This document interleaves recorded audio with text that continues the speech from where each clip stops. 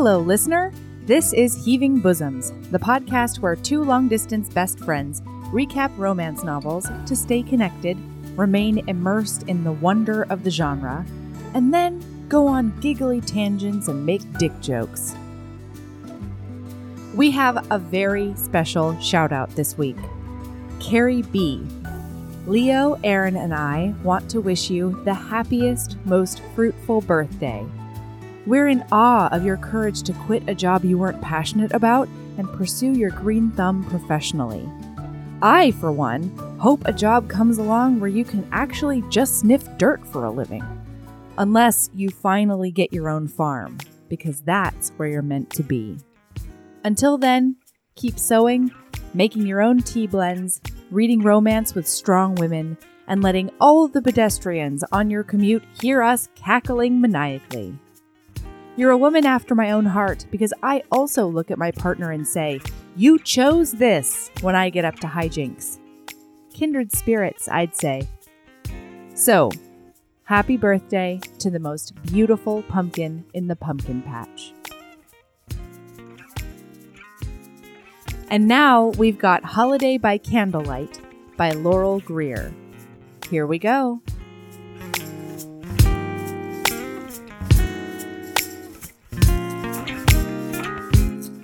Oh, hey, Erin. Oh, hi. Fancy seeing you here. Oh, hello. Hello. That's how that sounded. Guess what came yesterday in my mails? What came? Yeah. Guess what I came? received yesterday in the mails. Oh, I understand now.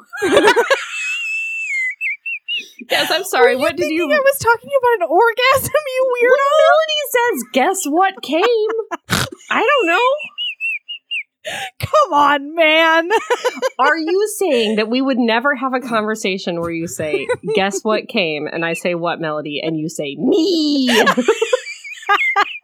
Are you saying that is an impossible situation? How dare you? Of course it's not.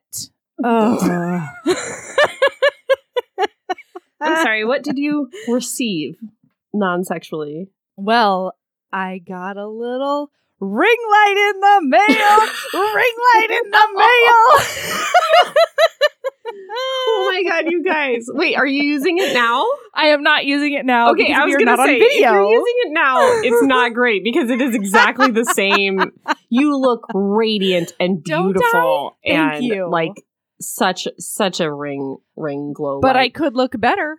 But it's the exact same lighting. After my ring light is on, my ring light is on. You guys, we started videotaping our Patreon episodes, Yeah. and what we learned immediately was is that we're living in the past, you guys. we are. No, I was gonna say. We are DEFCON most extreme narcissists. Oh, we are so vain, you guys. We're so vain. First of all, both of us, without talking to each other, showed up in makeup Full for a recording session. Oh, hello. Oh, I just stumbled in here and Look like this. Oh, I'm so beautiful.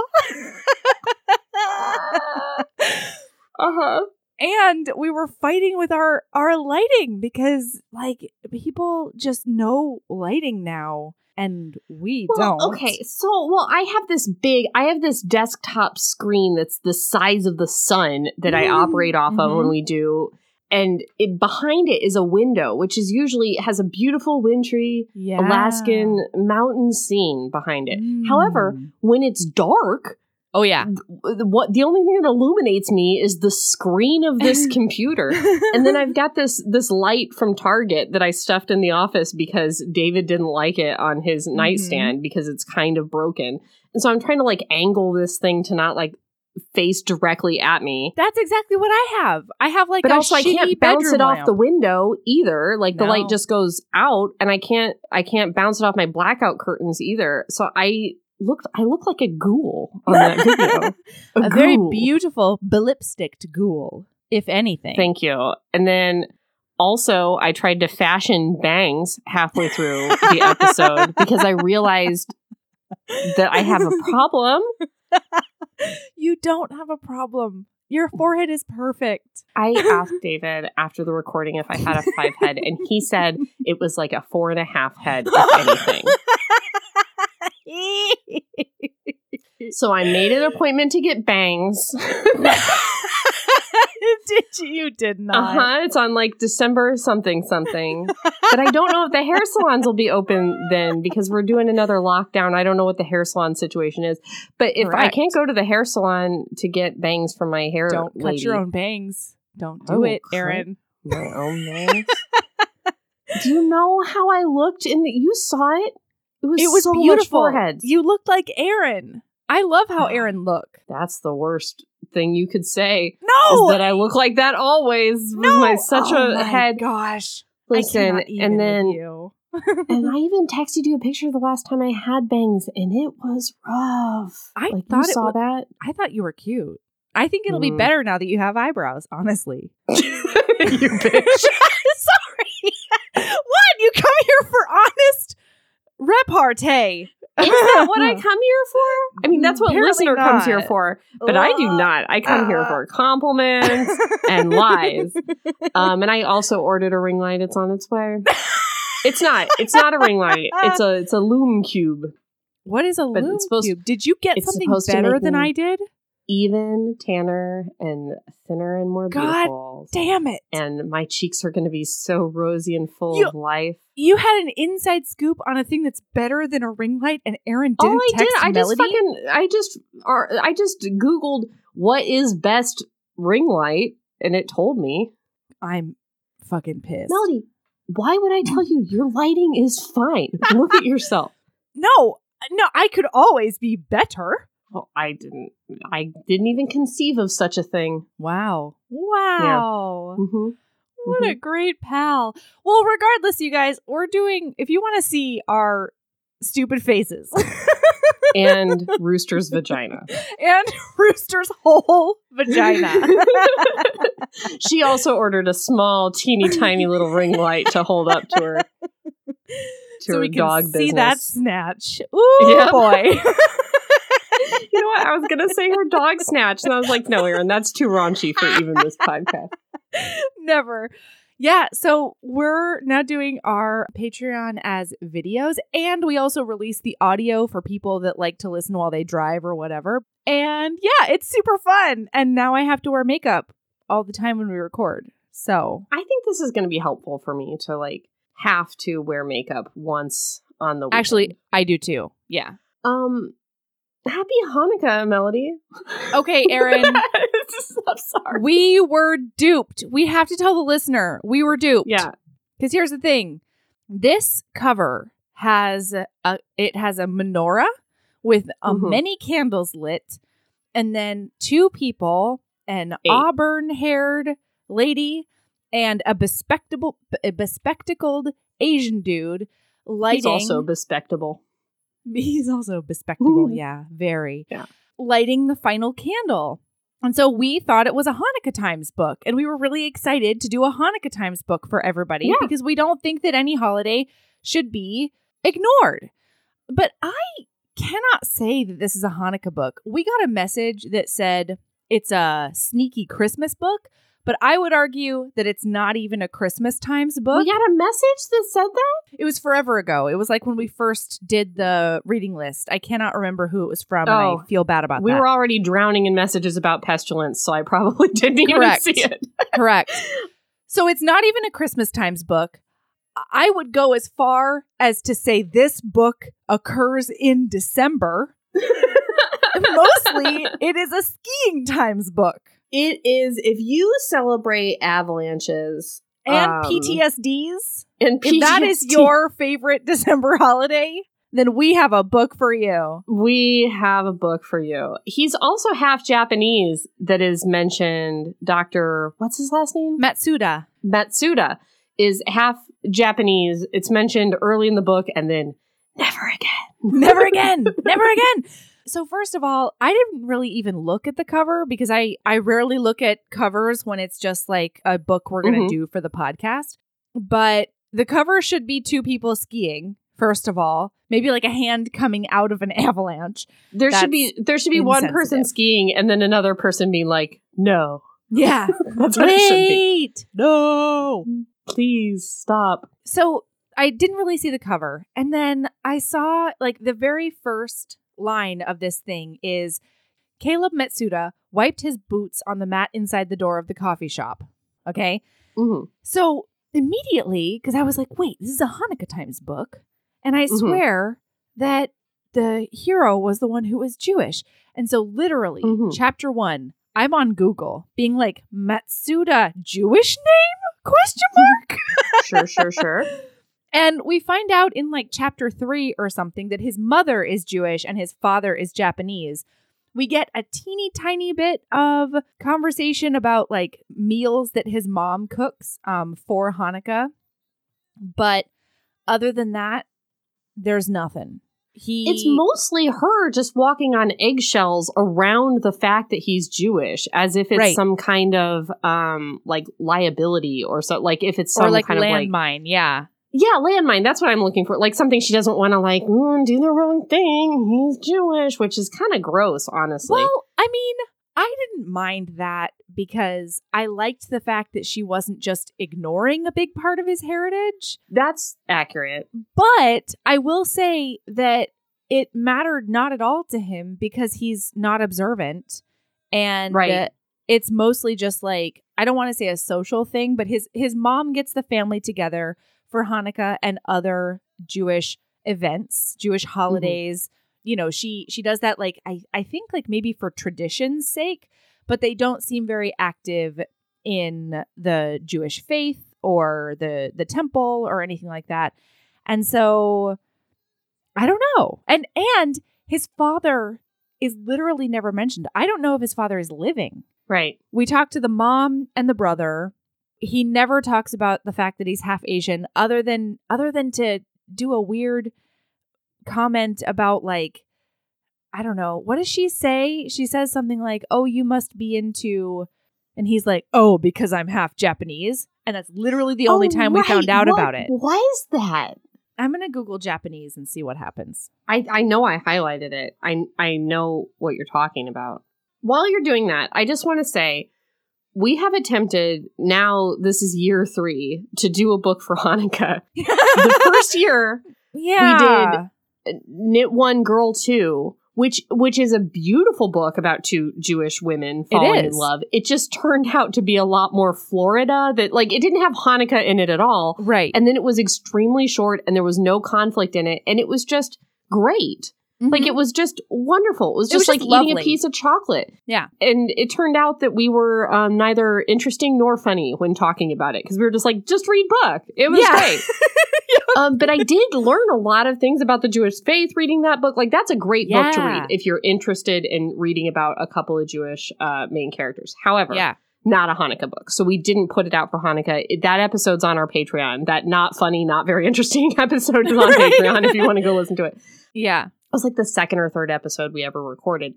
And then I tried to do, I think it was called Burning Bright, which was a Hanukkah anthology that everybody was saying was great last year or the year before. We tried to do it this year and it just didn't exist anymore.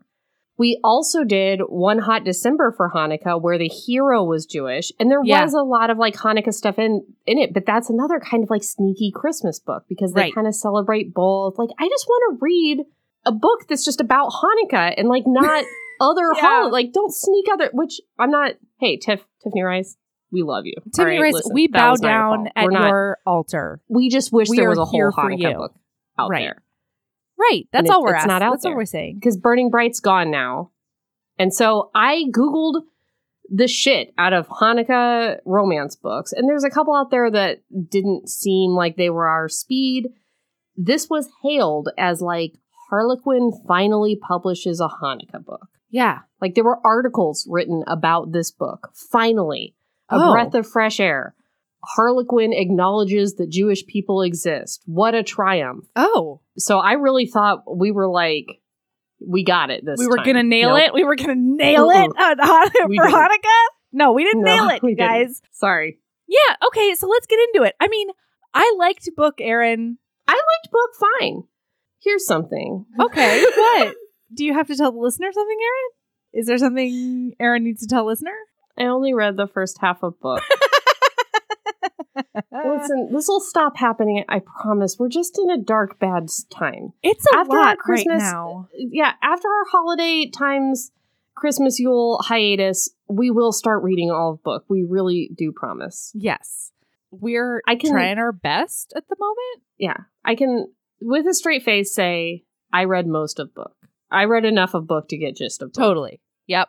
You definitely 53% is most of book, you bitch. I saw your face, and that's most. I took 50% math. 50% is 53%. Oh, that is most. Math. I am so sorry. Math times. Mm-hmm. You're a math, Erin. Yeah. I should not even come at you like that. In fact, if you round up to 100, I read book.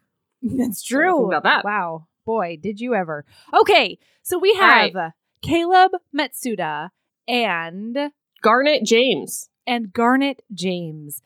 Did you name Garnet? I liked name Garnet. I think it's kind of cute. I've never heard of the name Garnet before. I like it a lot. Cute. Until you started calling her Jewel, but besides that. Well, she didn't like that either, and more power to her. Yeah. He also tried out Gem at one point. He did. One of the not subplots, but one of the through lines is he wants to find a nickname that's just for them. And I think he knocked it out of the park with the first one, but he came up with another good nickname as well. Okay. Can't wait to find out what it was. It was Gigi, which is very I got cute. To Gigi. Yeah. Okay.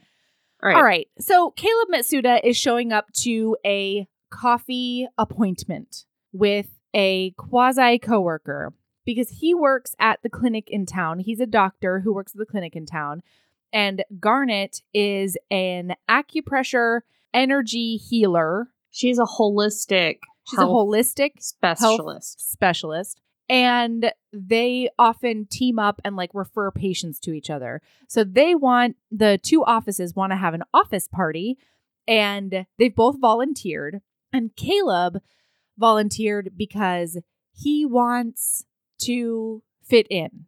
He's sort of new to town. Mm-hmm. It's been difficult for him to find friends and get out there. And so he's like, what I'm going to do is I'm going to help do a banger of a party for Christmas times.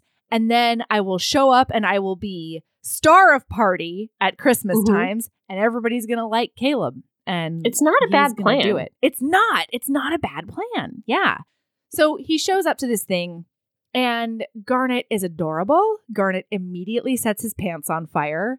She's got this long, flowing, curly hair that's auburn and hints of red and gold and strawberry blonde and stuff. And she's fit and earthy. And she looks like a person that spends a lot of time outside and being a holistic energy, healthy person. Freckles. And she's got those freckles that he loves, and she's got this lush mouth. I'm sure of it. No, yeah, a wide mouth. In fact, her wide mouth is mentioned at one time twice in one sentence. It's so wide. Wow. Apparently, she's the Joker. Her wide mouth is wide twice in a sentence, which really widened it in my imagination to be a little bit grotesque. I herbs that. I did not notice that. Okay, so he shows up, they get sandwiches, and they sit down to do their preliminary meeting. And she's like, hi, I'm sorry. Garnet. Oh, I'm so sorry. You identified Garnet as a sexy woman, but you did not identify Caleb as a sexy man, which he is. I don't think I got there yet, because isn't all of chapter 1 from his perspective? Yeah, but they talk about how he's kind of a city boy, and he dresses up a little too, city-like, and his hair is a little too, combed. And hey, Erin. Yeah. You probably shouldn't come at me about how hot I think Caleb Matsuda is, because why? He might be number 1 at the end of next year. I don't know. What? Caleb Matsuda is going to be your number 1 hero? For year 3 or 4, whatever it ends up being, of our podiversary, what will it be? 3 or 4? 4, right? I think 4, yeah. Woo! No way to tell. No way to tell. No way to predict it. He's so fucking hot. Just effortlessly virile in a way that So Asian men are confident. not depicted in Yeah. all of media. The one thing that I did like about the fact that like she didn't go too deep into like his half Japanese side is just that I feel like the low-hanging fruit of that would be thinking like maybe he'd have some sort of Complex. hang up about Yeah. being like the lowest end of like the male hierarchy. Yeah, like the And- spectrum of, like, yeah. And man, Caleb is not. Caleb is just like confident as he's so fuck. confident. It's he so is good. gonna get you off with whatever appendage he throws at you. I'm just Well, saying that's a it. weird thing to say. That's such a I said it. like, I don't like the idea of just throwing appendages. Do you imagine all heroes with some kind of tentacles and like claspers and grabbers? I mean, the Are you imagination. in a place? Are you in a place where you can't read a romance novel without additional appendages at this point? No, I'm just saying that like every time he makes an innuendo, as I like to say, it's always like she's like, "Oh, do you have some skills?" And he's like, "I could show you some skills." Yeah, and then I remember that when part. he's just about to get her off on that gondola, she's like, "We have like half of 13 minutes left," and he's like, "That's definitely enough time." Yep. Oh my God, Caleb, get That in gondola me! ride is very hot. Okay, all right, they're meeting. Okay, I just didn't want to No, only but you're describe right. Garnet. I want everybody No. to know what they both look like. You're right. No, Caleb. He also is has hot as fuck. glasses. He's They're over very 6 cute. feet tall. He's a He doctor. has glasses. He's a doctor. He wears He- designer clothes. He always wears like he's always a little bit dressed up when he goes to work, especially. So he's always got like a button Okay. down Bing boom and bong. some slacks that just will not quit. She always talks about his ass in His those ass in those slacks. slacks. Oh, just grab it and then bite it. What? Guys, huh? She talks about how, like, she's like, oh, he wears too much Gore-Tex and too much Sorel boots. I don't understand. Like, listen, guys, if you're a ski bum in not Alaska, like, let me know. But to me, that just says that he would like to be waterproof. Like, maybe I'm super bougie, but like, maybe it depends on the steeziness of the area where you are at. But she's like making fun of him for wearing Gore-Tex, which I was like, yeah, because he likes being warm and dry. What's a Gore-Tex? It's a type of like material, I guess, that they make coats and stuff out of, Okay. boots and things, but it's very expensive. When something you're buying has a Gore-Tex layer, it's going to be $1 million. Oh, But you have to have a Gore-Tex layer if you want to be dry. I don't understand.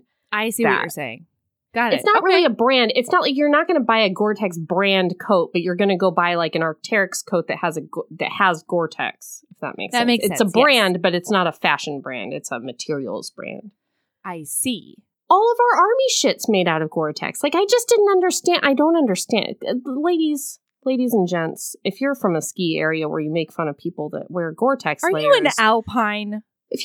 are you a non-flatlander? Are you a slanty-lander?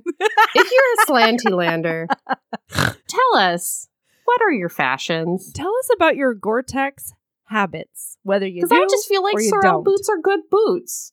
And I don't That's know all. anything about a Sorel boot, so cool. All right. So they show up, they sit down, they're talking about the party, and she's like, I'm so excited about party. And he's like, kind of grumpers a little bit. He's a little bit nervous. He's a little bit wants to just like eat her mouth a tiny bit. Mm-hmm. And she says that the only venue that's left as of this point is the lounge, the peakiest lounge on the highest part of the mountain. But not for lack of planning. They had planned a place that like flooded or something happened to their original Sure. place. They Yeah, had a good totes. place planned. I just don't want anyone to think that Caleb's bad at planning. He's good at planning. It's Caleb just something walked happened. in. He's new in Yeah. town. Yes. Yeah. Or maybe Garnet's bad at planning. What I'm saying is their place, something happened. So now they're like 5 days out and they need to get a good spot. Yeah, absolutely. 2 weeks, and 3 he weeks, 5 immediately days. I don't know. freezes up. No, it's before Hanukkah's, so it's probably 3 weeks out. Sure. About. Okay. So he freezes up and he's like, we absolutely cannot have it on the peakiest part of the highest mountain. Okay, we can't do that. Mhm. I will not have it. And she's like, but the high pine ceilings will be so festive. And he's like, There's no, a dance absolutely floor. not. And the foods. And so yummy well, foods. look, it looks like a snow globe up there. That's the one. He gets sweaty. He gets all clammy and sweaty. Yeah, and he can't really talk very much. And he's like, what about the Moose Lounge? Which is like their version of a biker bar, I think. No, the Loose Moose, I think is what the it's Loose called. Moose. You're right. Oh my gosh. Xiaomei is obsessed with mooses now. Aaron. I sent you a moose video. I have played it for her 25 times. No way. I'll send you all my moose videos that I have. Please do, because anytime I pick up my phone, she follows me around going, moose? See moose? See moose? Yeah, we see mooses all the time up here. I'll take videos of all of them. I'll send them to you. Do you want another moose toy like we sent for Ember? Yeah, she does. She has... Ember was like very apathetic about the moose toy, and Xiaomei has loved it since she was born. I have pictures of her. Oh, so you still have it. It's still intact. Do you need another one? I mean, she loves a moose. All right, I'll find it. I think she'd prefer it to look like a moose now, but like a real moose. My God, yeah. She looked at a picture of just a regular deer the other day, and she was like, moose, and I was like, no, baby, no. I thought you were gonna say she was deeply disappointed. Like, what is that? That's not a moose. Okay, so sorry. The Loose Moose is like a biker bar. And so she's like, we absolutely cannot have it at the gritty, your feet stick to the floor bar in town. We cannot do that. And he's like, okay, well then I'm going to call every place in town. And she's like, I've done that. And he is so clammy and he's so upset and he's trying to hold it together. And he's just like, just let me try. And she's like, okay. I mean, I guess she knows the manager at the Alpine ski uppity up at the Peak Lounge, and she knows that he'll let her know if anybody else is interested anyway, so she's not super worried about it. So she lets him do his thing. Look, they're really into each other, but when he leaves, they're not friends. No. Because she thinks that he's not believing her and the work that she's doing, and he doesn't want to show his weakness. He says that her thing is like woo-woo, I think. She says something like, are you like not cool with holistic healing? And he's like, some of it I think has a lot of science behind it, but some of it I think is a little woo-woo. Oh, yeah. And she's like, nobody disrespect Garnet and her calling, which I get. Yeah. I support Fair that. Enough. Yeah. If I could get an acupressure appointment right now for my shoulders, Jesus Lord, would I? But this is the one where she says the thing that I thought was very weird. They're meeting to plan a Christmas party. Okay. Everybody's doing his work, her work, meeting, Christmas party. That is what is being planned. Yeah. And then halfway through this meeting, she's like, hey, Caleb, would you be more comfortable if it were like a holiday party? Because I do know that you're Jewish. Like, just the way, that it was approached was like very strange. It's like, already he's agreed to plan a Christmas party. He's here planning a Christmas party. Like, you don't need to, like, I don't know. It just seemed there was something like icky there. Okay, so I certainly don't have the authority to speak on this at all. Neither of us do. It just made my hackles go up. Absolutely. Listen, I don't know the author. I don't know her background. I don't know anything about that. However, what I liked about this book, because again, it's not a Hanukkah Times book. It's also not really a Christmas Times book, because while they have this holiday party, neither of the holidays are on the page at all. They're both just sort of skipped over. Mm-hmm. And so I guess I didn't mind so much that it was a half Jewish hero who is just effortlessly planning this Christmas party for his coworkers. And it wasn't like an issue on the page, because just going off of like Michael's family, for example, they're all Buddhist. And like his parents are immigrants. They didn't do Christmas where they're from. But it struck me as a book where you watch multiculturalism happen under the dominant culture. You know what I mean? Yeah. So it still felt like a real experience, and it didn't feel offensive to me at all. But I know there are a couple of times where she's like, are you okay with I did a Google and it's very like it's the tone of it. It's not it's not that it was asked. It was just, it's like how it felt of like she was walking on eggshells is the thing that was kind of weird about it. Not that it was asked, because I think she could have addressed it like, hey, why are you so into planning this Christmas party? Or, something like that. Or like, do you think we should have like Hanukkah stuff there too? Or, like in a brainstorming session. But the way that she was like, hey, right.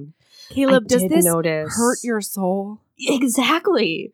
Yeah. Yeah, it's very strange. Which anyway. I also think is a perfectly reasonable response to being a minority in a dominant culture.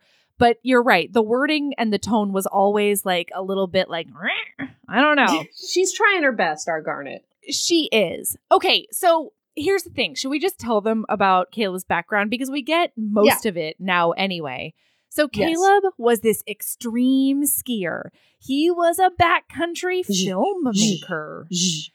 And and he was also a top surgeon in Denver. He was like the big kid on campus at every hospital he's ever worked at. He was the best surgeon no matter where he went. And then he was in this backcountry ski film situation. There was a giant avalanche and his hand was crushed between a rock and a tree. And he was stuck there for, we actually don't know how long. He doesn't ever say how long he was there, but he was trapped under feet of snow. It was long, yeah. And at least one of his friends died and 2 others were gravely injured. Mm-hmm. So he's got a lot of PTSD. And the book is set in Montana. He had to leave Denver because at his old hospital, after he had like 17 surgeries and was rehabbing his hand, he was a doctor at that point. He was like an ER doctor or like a general doctor around. He was a trauma surgeon before. He was a trauma surgeon before. Yeah. So he couldn't handle everybody looking at him with pity anymore. And so he was like, I need to choose a direction. And he said he could have gone back to New York where his family is from and most of them still live. But he thought to himself, no, I need to pick a place where I can get a lot of exposure therapy, basically. So I'm going to move to small town ski resort, Montana. And try to find me a girl who doesn't ski. Yeah. And like, it didn't make a lot of sense. But I think that's because deep down, he was always going to love it. Yeah. Yeah. But he's had absolutely zero interest in even going on a bunny hill. He can't be around the mountain. It makes him very, very nervous. He also has a lot of survivor's guilt. Yes. Because they pulled him out first. And maybe if they wouldn't have pulled him out first, he would be the one that was dead. And his friends would be the ones that had a hurt hand. Yeah. Okay, so then the next thing that happens is we get a bunch of conversations with Garnet and some coworkers who are in books 1 and 2. Who also, like, survived the avalanche. Avalanche is, like, catalyst for all books, it seems like. I think so, yeah. Okay, so Garnet's like, hey, what's the scoop on this dude? And they're like, ooh, are you interested in Dr. Doomy? Which is his nickname because he's hot as fuck. He's hot. Dr. And he's Doomy. so goddamn competent. And apparently he has an ass that won't quit and pecs that are hard as stone or something. And so... Melody very into Caleb. Love Caleb. So... no, honestly, it was just so refreshing to see. Like, it was just really, really nice because it's something we don't see enough, you know? Okay. So then one of the coworkers is like, you have to come to Loose Moose because it's going to be all of like the ski patrollers and I don't want to be alone. A hockey game, maybe? I don't know. There was hockey talk there if there wasn't a game to be watched. Yeah. So Garnet shows up and then Caleb shows up because he was invited by Zach, I think, his friend. So they start chatting. Well, Caleb gets there first and then Garnet comes. And everybody else is there, like, in their ski stuff, having just come off the hill. But Garnet arrives. She's not working that day. She does holistic schmur part-time, and she's also ski patrol part-time. Yes. And she's on the search and rescue team because she is so cool. I believe that's a volunteer position, though. Yes. And then, so she's not working that day. So she shows up in just, like, some jeans. everybody else is skiing and everybody else is talking about hockey. And she sits next to Caleb and she feels she's the only woman there that's not coupled. She's the only person there that knows nothing about hockey. She has no idea what happened on the slopes today. She's not talking. And then all of a sudden she blurts out something about like, of course you guys all like hockey because you're Canadians, which is like treated as a very offensive or like rude thing to say. All right, because there's a girl who's flirting with Caleb. Marisol is flirting with Caleb and they're talking about hockeys. Yeah, and so she blurts out because she doesn't like that they're flirting, but she also can't understand why. Yeah, why is she so upset that the hot doctor is flirting with Marisol? And also, Marisol like reaches over and like touches him to be like, "Oh, I'm so sorry that something happened or whatever." I'm so sorry about Avalanche. No. No. I'm so sorry that you and your ex-girlfriend broke up. Let me touch up on you. Yeah. Mm-hmm. And so then she's like... That was the thing that she said. I'm sorry. I was just kind of flipping. Yeah. She says she thought that he would be very into holistic treatments because he was part Japanese. That's the other thing she says this night. She doesn't say that, though. He thinks she is. Yeah. She's like, I thought you'd be more into like holistic blah, blah, blah, because, and she sort of trails off and he's like, because I'm part Japanese. Right. And then she's like, no, because you refer people to the clinic. Mm-hmm. You told me that you've had a couple of different therapies or something like that. Right. Then she makes a Canadians comment. She's just not, you guys, she's striking out a lot. She's it's not all over the going place. Well for her. She's very awkward. And then Caleb decides to be a nice bro. Uh-huh. Yeah. And he puts his arm around her chair. Not around her, but around her chair. To say, Garnet part of group. Yeah, hey, you're cool here. Caleb approved Garnet. Yeah. And she feels very good about that. And then Marisol kind of backs off because she's like, oh, I guess maybe Marisol sees something might be going on. She sees the energy of their auras just meshing and doing each other. The auras are doing each other. And so Marisol's like, I'm going to find another man named Lachlan. I'm going to flirt with Lachlan. Sure. That's probably book 18. Okay, so then everybody, they do pool that night. They start playing pools, yeah. And Garnet's very good at pool, like really good at pool. We've gotten hints from Garnet. So Caleb's hang up is Avalanche PTSD. Yes. Garnet's hang up is that she loses herself in boyfriends runaway bride style. So Garnet does not know how she likes her eggs, whatever boyfriend she's with. Correct. She gets into whatever they're into, and she has no hobbies or interests of her own.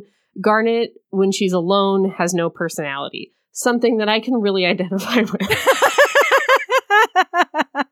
So she is like very good at pool. We find out that she's good at pool because she dated a guy who had a pool table. In high school. Yeah, so she got very good at it so that she could fit in with him. Everybody leaves, and then it's just them for a while. Right. And so Caleb is like, do you want to play pool? And I think she's like, I'm not putting my hand on your penis or something like that. She's like, so weird. Well, they say, oh, we're going to play a game. He wants, that's it. He says he wants her to teach him how to be so good at pool. Yes. And she's like, it's not like I can spoon you from behind and like, this isn't going to be sexy. Okay. Right. And he's like, yeah, I just wanted to know how to play pool angles better. And planning shots. Yeah. About calling pockets, maybe? Spinning Do you know what a combo balls? Is? Yeah. Let Caleb know. Yeah, so then she's like, okay, well, we could make a wager. They go back and forth on what the wager is. Finally, they settle on having the party at the place that gives him the PTSD symptoms. Is the wager. And the reason that happens is because she basically like gives him a look of sympathy when that's even brought up. And he's like, you know what? No, fuck that and fuck you and fuck everyone.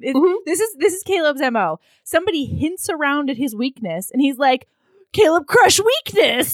Caleb laugh in the face of weakness. And it's a lot. Perfect impression. Spot on. Thank you. Okay, wait, but after he says he just wants to play pool. Like, she's like, I can't spoon you or whatever. And he's like, I just don't want to go home. I want to learn about pool. And she's like, okay, but it seemed like we were kind of flirting earlier a little bit when we talked about the thing. And then you put your arm around my chair. And he's like, well, I thought you needed a save from how fucking terribly awkward you were in that conversation. And she was like, oh, okay. And also like that you were flirting with me maybe. And he's like, I just want to play pool, Garnet. And she's like, okay. But then when they do play the pool, he does a big flirt. Very, very flirty. I can see how Garnet very confused by his signals. Yeah, but the other thing I really, really like about this book is that it's two fucking grown-ups just looking at problems head on and talking about them. Yeah. It's really, really nice because this is right, like before any of this happens, she calls him on the woo-woo shit. Mm-hmm. And he's like, hey, I'm sorry. I really didn't mean it like that. It was insulting and unprofessional. We might not totally align ideologically, but like, can we still play pool? ? Yeah. And so every time one of them has a worry or anything like that, they just immediately talk about it. And it's really fucking nice. It's really refreshing. Yeah. Yeah. So she gets to the point where she's obviously going to win, but then she's like, oh God, I don't want to win and force this guy who clearly has PTSD to go up to this plate. You know, it's like, oh God. And at some point he says, hey, Garnet, if you're going to win. Like, just win. Yeah. Which sexiest words have never been said. When a man tells you to win. I am into it. But also, he's like putting his booty up on the table or whatever. Yeah. Okay, but then she does the shot. She does the winning shot. Yeah. Wait. No, real quick. I just have to read one passage. God damn it. So, because I love their inner monologues are so sexy the whole time, even when the sex isn't happening. So she's lining up a shot, not a winning shot. Okay, so she's like, pool shark lesson number 1, patience. With his cue resting on the edge of the table and his unscarred hand displayed on the wood, his forearm muscles stood out in impressive relief. He rolled up his sleeves before his turn. Something about a turned-up cuff made Garnet's knees shaky. All of us, Garnet. Like at the coffee shop, he was a little overdressed, but he sure as hell wore it well. Crisp cotton over broad shoulders, his dress pants advertised the fact that he had an ass that didn't quit. He coughed. Is lesson number 2 to stare at your opponent and throw off his technique? And she's like, oh, I'm so awkward. It's really cute. And this is when he starts calling her Sharky. But then she lines up the shot. He's like, tell me what you're doing. And she's like, I'm going to put a schmur spin on it. I'm going to put English on it. I'm going to put English on it. It's going to smurf off the flarb at an angle. And it's going to go in the pocket. And then he says, damn, it's so hot when you get technical like that. A sheer sexual growl roughened his voice. She jolted, screwing up her aim. The cue ball spun too hard, sending the purple 4-ball careening off the rail. Mm-hmm. And she goes, you did that on purpose. And he smirked. And she goes, literally dirty pool, Dr. Mitsuda? And he like lifts a shoulder. Hot. Then when she goes to do again, she goes, if you talk during my shot this time, I will kill you. And then he goes, kiss me. And she's like, kill you. And he's like, but you're under mistletoes. Yeah. And then she fucks up her shot and loses. But he still says, let's just do it at the Peak Lodge. That's clearly the better venue. Let's just do it. But he does take his left hand and he does brush a thumb over her cheekbone. He's always brushing up on her. God damn. Yeah, it's so good. And she is like, you have calluses on your hands. Are you left-handed? Which is really, really sexy stuff, Garnet. Good job, Garnet. He's like, no, I have to use my left hand for most things because of avalanche. And then that is the end of that sexy maneuver. Yeah, but like throughout this whole book, he's always brushing a finger over her bottom lip or like brushing a finger down her jawbone. Love a trace, love a brush, love a bottom lip, love a jawbone, love a cheekbone. Yeah, love it. So now he goes to kiss her. He glances up at the mistletoe again. And she goes, not a good idea. And he says, not good or not smart. He hitched a hip. Oh, God, I love it. He's hitching hips every which way all the time over this thing. He's always leaning a hip. Ooh, he hitched a hip on the table a few inches from her, Holy crackers, he smelled fantastic. I knew you were going to pick up on holy crackers. He smelled fantastic. I read that line and I was like, if Melody does not read that out loud, I will donate $1 million to, I don't know, something that only Melody likes. Okay, clean, a little warm, a little spicy, warm, lickable, entirely good, but entirely wrong. Not smart. Okay. So then the next meeting that they do another planning meeting. Yeah. At 4:00 at night at a coffee shop. And he arrives and he has a migraine because one time during the day he thought about a mountain. And then he was like, oh God. Right? I'm not laughing at PTSD. I'm laughing at how ridiculous PTSD can be. Yeah. He thought about a mountain and then it fucked his whole day up. Yeah. Which really sucks because he does live at mountain. So it's pretty hard for him. So he goes to meet her. She can tell that he's not feeling good. So she says, why don't we go to my office? I will give you a holistic massage. I will treat your headache. And then we can go to the tree lighting afterwards. Oh, yeah. Do you want to go to the tree lighting with me? It's always a thing. Where nothing will get done for the Christmas planning party. Correct. However, a lot will get done between me and you. But she will touch up on him, you know? She does. She goes and touches up on him. It does feel good. She makes him smell an essential oil, which I wasn't happy about. But then she does just a big relax. That's just I just feel like don't put stuff in front of my nose. I used to do this as a yoga teacher. I used to like do the rub and the... Now I'm just like, don't make me smell things. I choose what I smell. Fair enough. I make smell choices for myself. Oh my God. Can I tell you a really quick story? You can. Okay. So Ember went out today with Michael to the shop because nobody was there. Michael was just like doing back work or whatever. And they had to go into a deserted hallway to check if a package was there or something.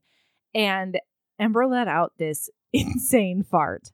And Michael was like, oh my God, Ember, was that you? And Ember was like, yeah. And then, I shit you not, a detector went off. No. Like a detector that does not detect farts started beeping because my child was so rank that it was like, gases, imminent, beep, beep, beep, beep. One time, we have this big air filter in the bedroom, and one time a dog farted, and the air filter started going it went from not like sensing anything wrong to like red alert, DEFCON most extreme air filter situation. It was pretty great. Yeah. Anyway, sometimes you cannot choose what you smell, Erin. Okay. No, I know that. Here's what I don't mind going into a place and there's like an oil thing going. She just like takes the lid off a thing and like puts it under his nose. I hate it when people do that. I hate it when people are like, smell this and like put it in front of you. I hate that. I hear you. That's so all. She does a big pressure up on him. She does a massage. She does a scalp and a scalp and a face and a shoulder and a neck. And I was so attracted to Garnet this whole book because I was about to say Caleb's going to be your number one. Garnet's going to be your number one. Oh my God. Yeah. And then he's sitting there and he's feeling relaxed and good and like into it.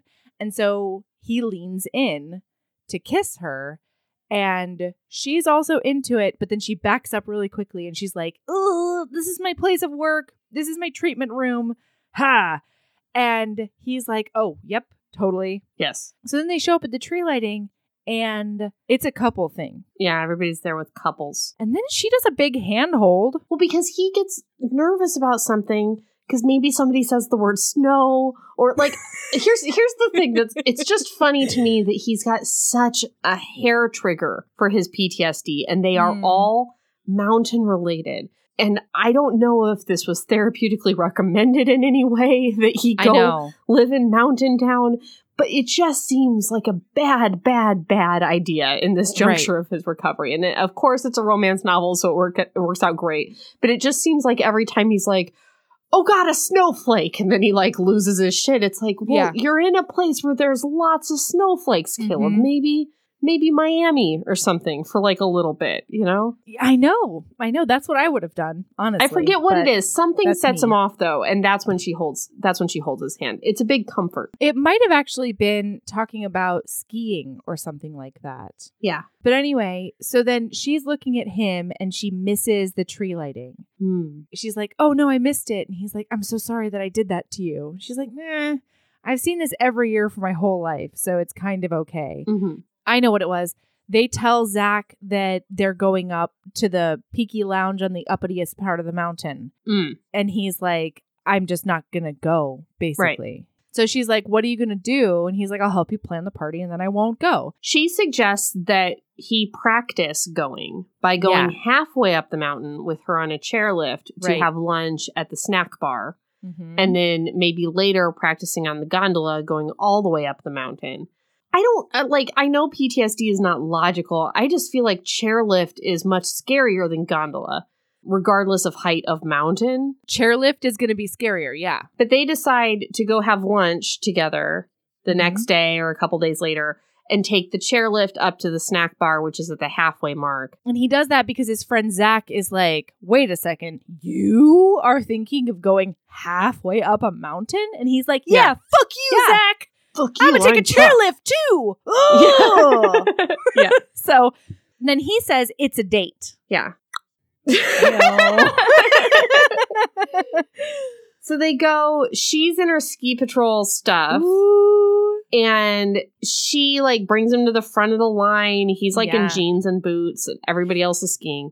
He doesn't realize that he had been admiring her effortless ski technique on the way down because he didn't know it was her.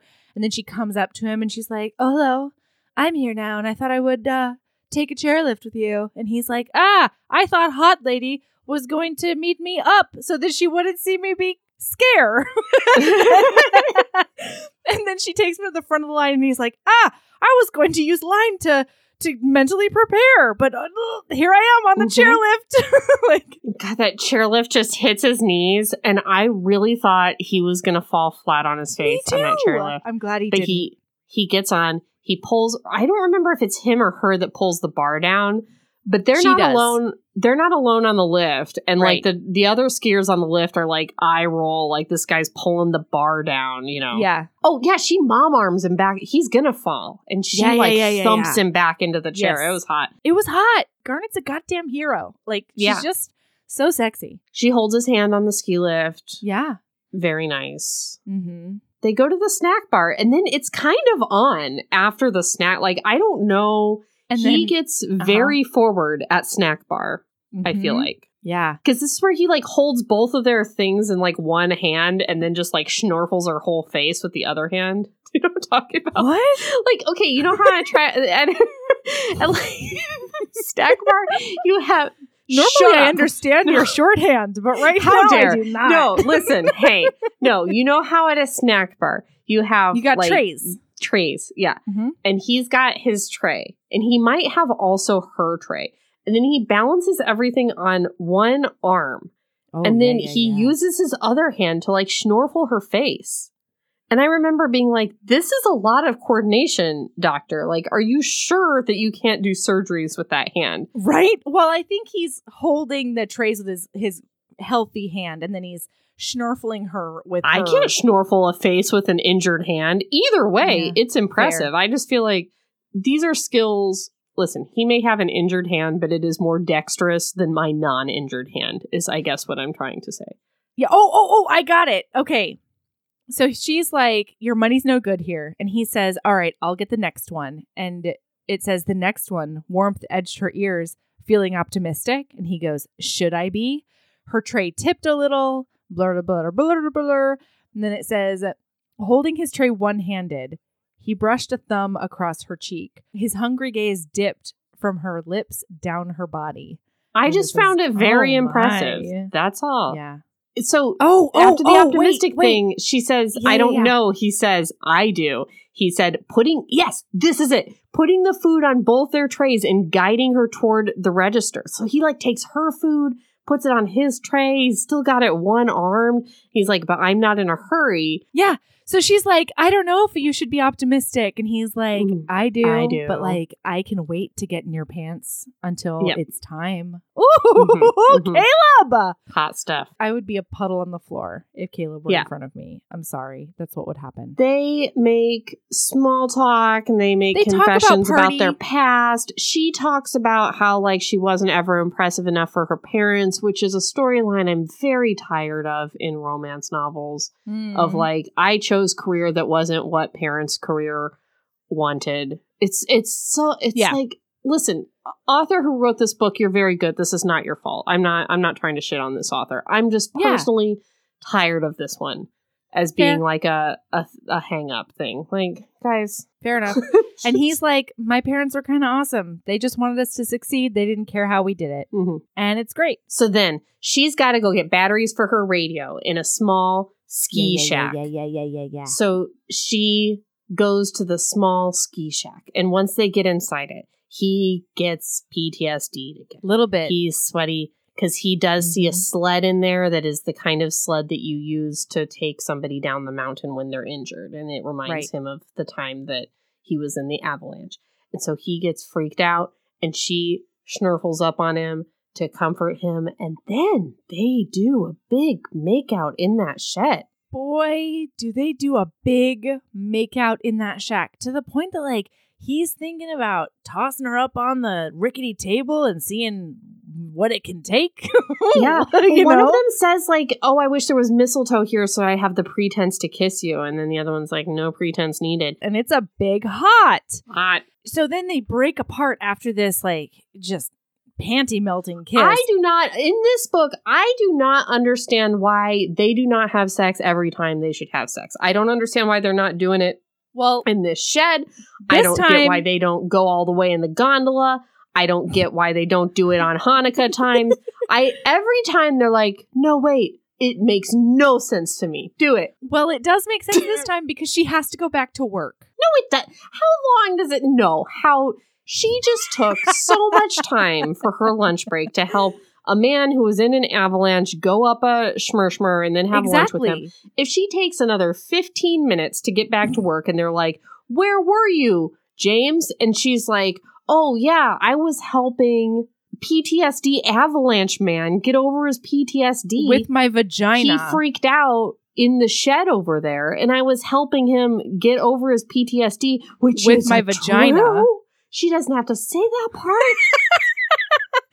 Listen, no I understand one it. Would blink an eye, and you know who would be happy? Melody and Aaron. Well, that's and also true. Caleb and Garnet. That's true. Everyone happy. However, there is another point in the gondola where he's like about to put his finger on her clit, and he's like, I should have waited until I had you in my bed, because I think they sort of want their first time to like not be lame or inconvenient, or like, you know, first times with a person are already a lot of you know, I get it. Negotiations. But you know what's a really hot how do you first like time? It? Ski shed. Fair. That's a great first time. You know what else is a really hot first time? Gondola. Yeah, that's true. I mean, they basically do have a first time because she comes like a geyser, you know? Listen. My wedding involved a gondola. Maybe I'm a little bit too romantic about all the ski shit. I don't know. But I just felt like they should have gone all the way every time they had the opportunity. Like, I hear you. Every time they were like, no, wait, we must come up for air. I did not understand why. That's all. But also, this is not an erotic romance. We see basically the first sexy times, and then the rest of it is all like, then they went and had a sexy shower. And then they went and all the way in the bed this time. Or like, he got to see her back tattoo again. And like, it's never explicit again, you know? I can't wait for one of us to write a book. And then he saw her back tattoo again. And then they did it in the shower, comma, sexy times in the shower, comma, came like a geyser. Comma, was not inconvenient because in shower. Comma, you bet. All right. Holy cats. So what a great sex. Okay. All right, we got to get cooking. We're an hour in. We do. Okay. Well, I mean, you know, the last part is going to be me just telling it to you, so it shouldn't take that long. Can't wait. All right. So then he goes back down the mountain, and then maybe they don't see each other for a little while. He invites her to Hanukkah dinner. That's the one. So, and that's what you're like, okay, here it goes. Now we're going to really Hanukkah time! this shit up. Hanukkah. Because earlier he had a conversation with his mom where she was like, yeah, I'm prepping everything for dinner. And like, I know you can't come out for now, but I really want you to be with people on Hanukkah if you can. So like, I don't care who you invite over, but invite people over. Do not spend Hanukkah alone. She knows that her son's having some trouble meeting friends. Yeah, because all of his ways to make friends, he now doesn't have access to. And so a lot of this book is not only his PTSD, but it's also him navigating how to be basically a brand new person. Because while he sort of misses skiing, he knows that he's never going to be like the thrill seeker, risk taker that he was. And he always gravitated toward those people and like very active people.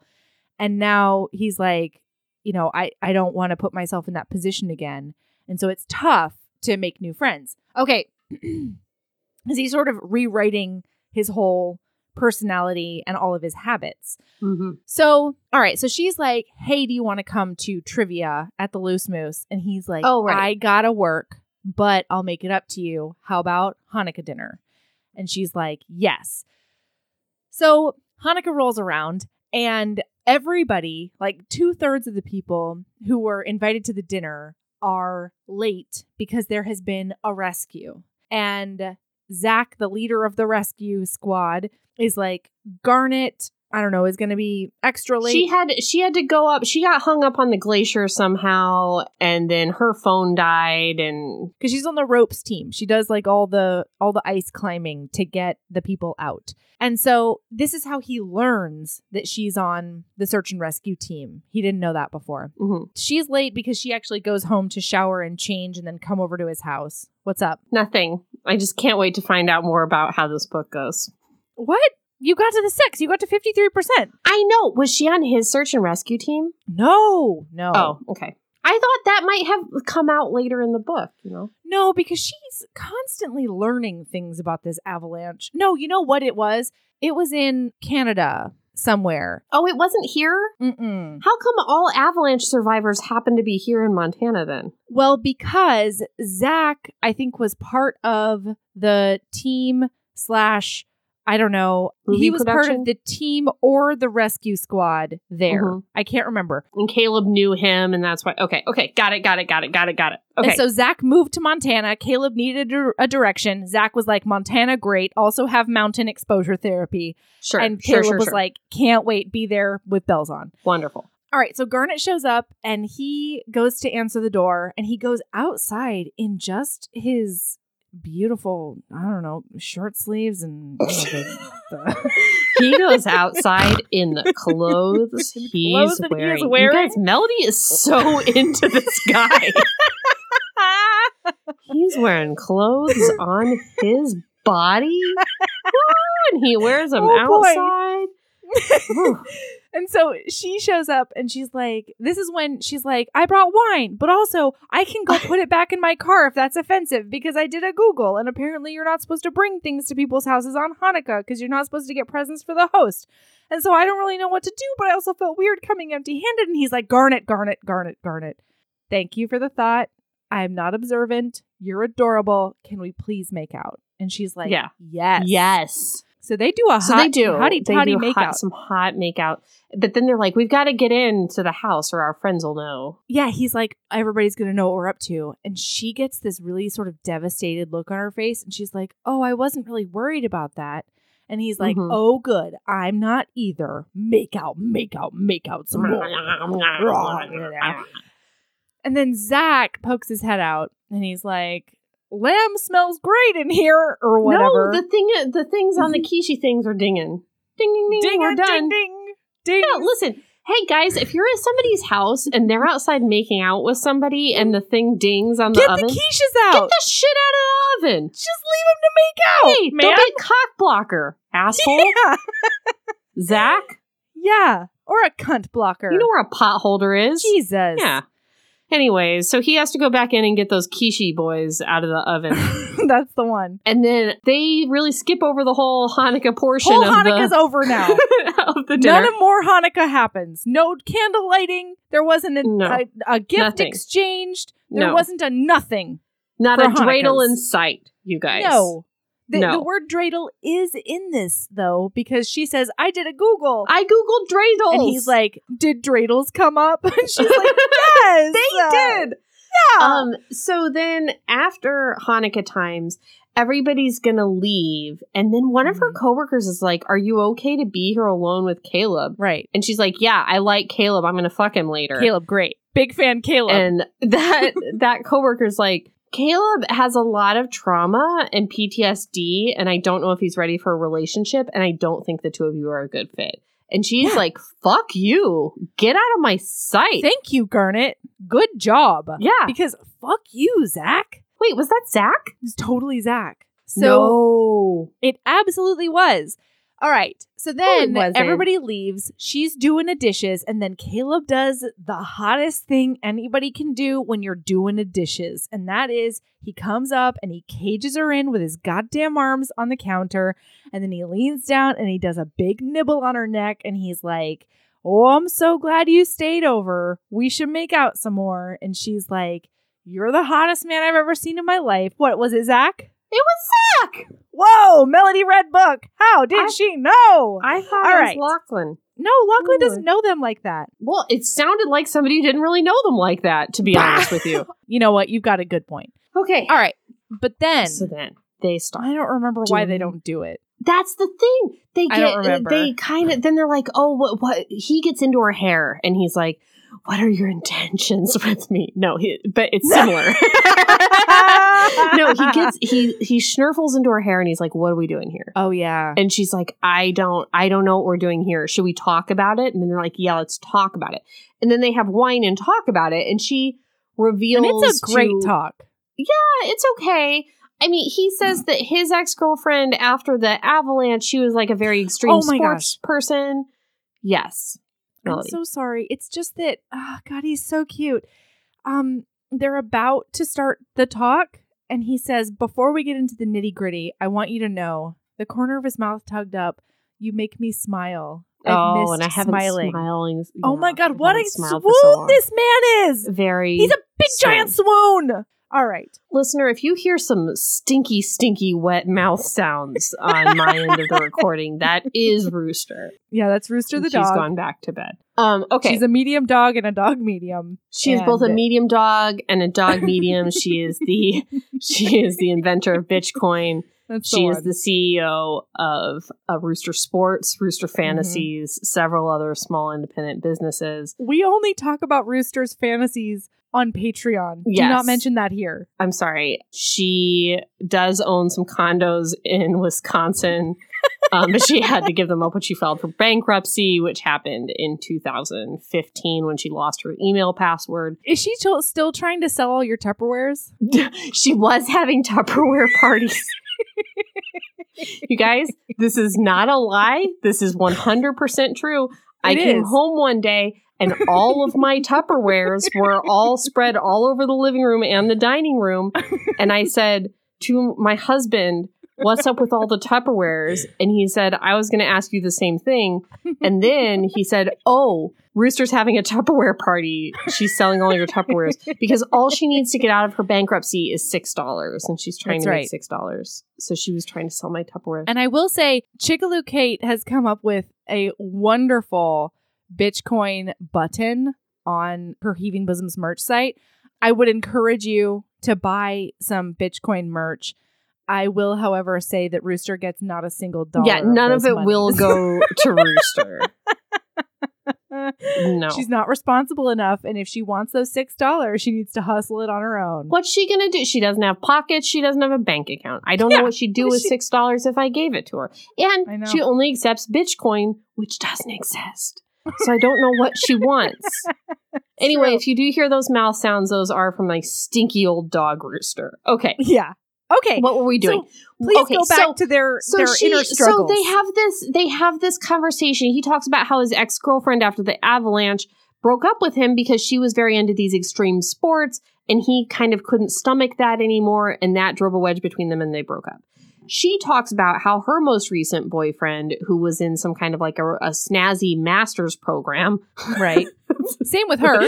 Yeah.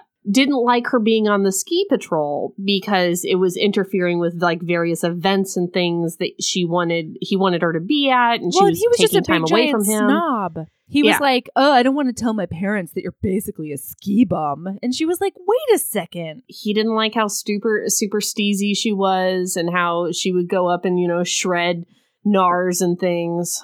All those. Yeah. Yeah, that's ski stuff. Cool. He didn't like it. It was she shredded too hard for him.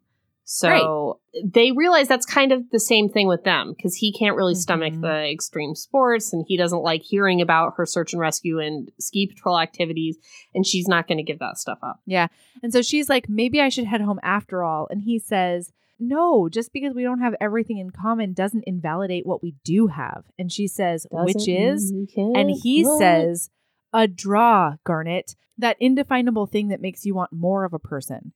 You're a package of mysteries, and something's pulling me to discover what's hidden underneath your well of energy and beautiful smile. Caleb.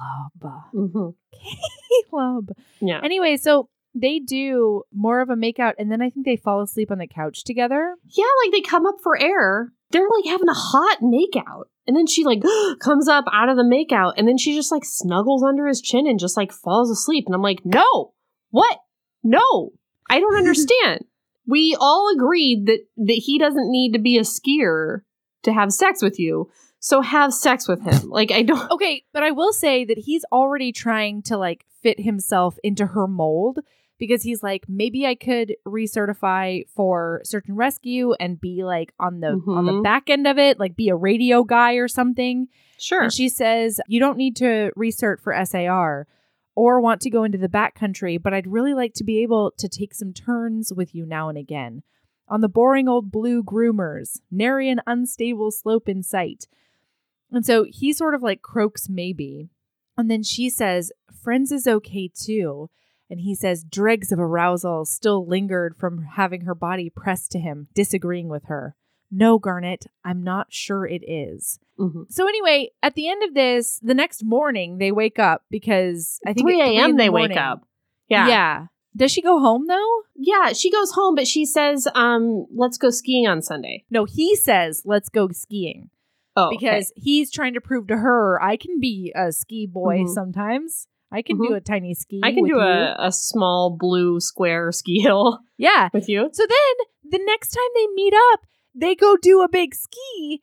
And by like midday, he's on double black diamonds again. Yeah, he's fine. What the fuck? Everybody? No, listen, no, I don't think you understand, Melody, how therapy and professional help is nothing in the face of a magical vagina. Not in the face of Garnet's pheromones. Holy wow. Because every time he even gets a little bit nervous this whole day, thinking about the gondola a week ago at their very first meeting made him fully shut down. Yep. Now he can totally go up to the top of the mountain on the gondola as long as she's snurfling him. It's nuts. Uh-huh. And all it takes is like a hand brush and a kiss on the cheek and like a booty shake, you know? Mm-hmm. Like she does a little koi fish. A little clownfish up on him. What's a koi fish? Do they even do that?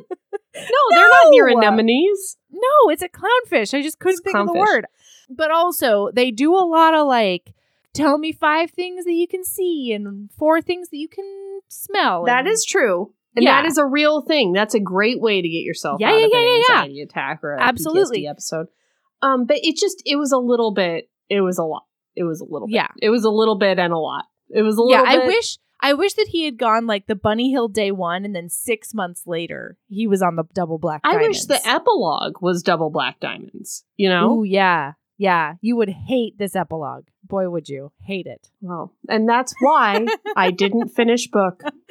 You are wise, Erin. You are eminently wise. Wise beyond my years. All right. So they're like talking about dinner or whatever. And they're like, oh my gosh, we're so sore from all the moguls that we just slashed.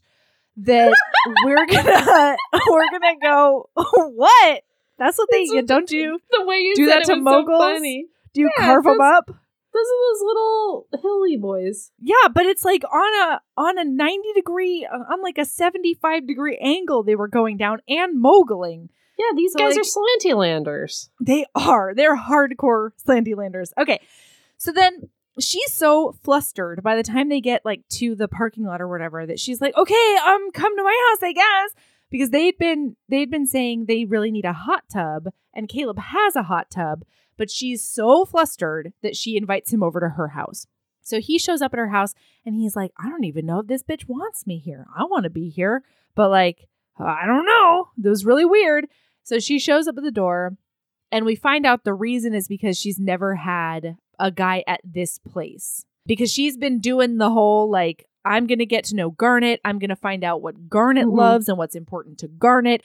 Yeah. So then they do an adorable dinner. And then they roast a s'more at the fireplace, and then it is on TM. And it's a hot. It's good. He gets her right in the vagina, and she loves it. Does he, though? He got her right where it counted. Boy, did he. Yeah, she asked him to touch up on her clit, and he's like, my absolute pleasure. And then it's geyser time, everybody. We totally missed gondola times. When they came back down on the gondola. That's why she was so flustered. Yeah, when they came back down on that gondola, she like got her friend to get them one that was just them.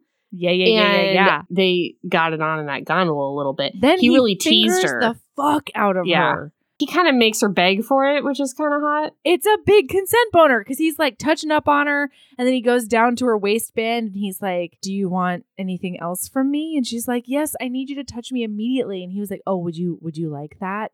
And she's like, please. And so then he does put his fingers all up on her.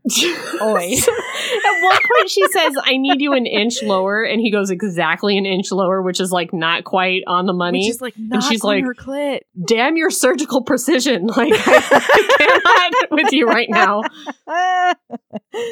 Ooh, it's great. Also during the sex, you know how we feel about scar touching and scar licking here on the Heaving Bosoms podcast. Correct. She does like do a bunch of hand touching, but she's not tracing his scars. She's just not caring about his scars.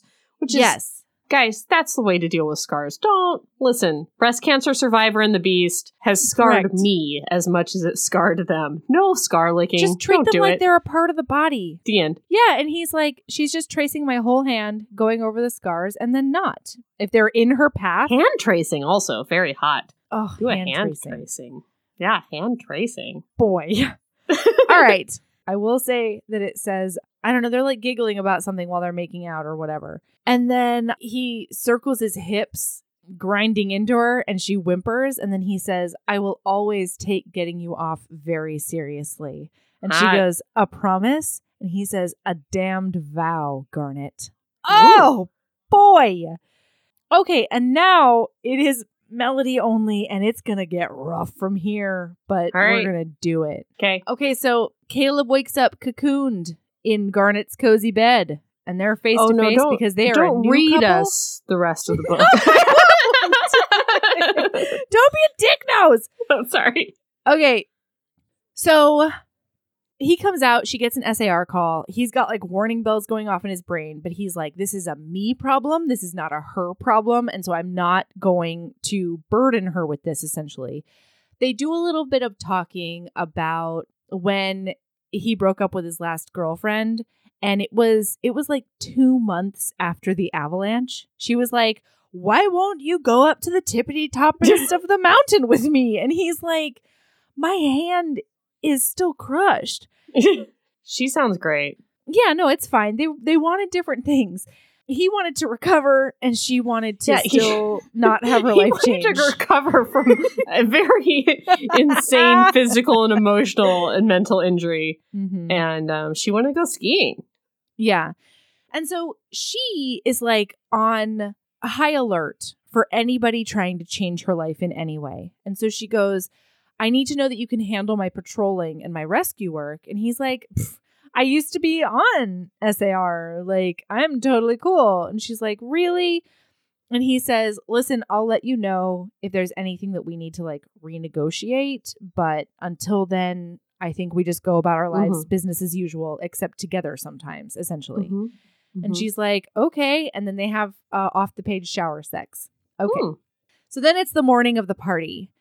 And he is on call the night before. And so they were supposed to spend the whole day organizing things and putting decorations up or whatever. And he's basically like, ugh, I did a whole big overnight and yuck. So she brings him some of the pie that she did for her Christmas, like, you know. They've been talking a lot about pie, I recall. Yeah. She did a rough run. Is that what it's called? I don't know. Where you make a pie as practice for the one you're going to make for trial the run? Holiday? Sure. She does. I mean, I don't know if there's a word for that specifically for pies. It seems like it would be weird if there were.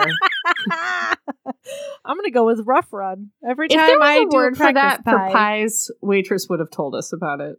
Fair. However, I will say that I am never organized enough to do a rough run for any baking situation I do. I just go by the seat of my pants and hope it doesn't burn. That's I can't what even I do. read the whole book for the podcast I'm on. So she gets there, and they had sort of had this weird thing the night before because they were supposed to hang out, but she was on a search and rescue situation that went long. And then he got to her house at like 9 o'clock, found out that she tweaked her knee carrying a gurney over a gully or something like that. Those gurney gullies. That's the one. And then he got called into the hospital, and she's like, oh, it seemed like he had a really weird angry face on when he found out about my search and rescue situation, and they never talked about it. So then she does the thing that I have been guilty of 10,000 times in my life, which is the next time you see the person, no matter the fact that it's like the wrong time to talk about it, because he has done an all-nighter. She's been stewing on it since last night.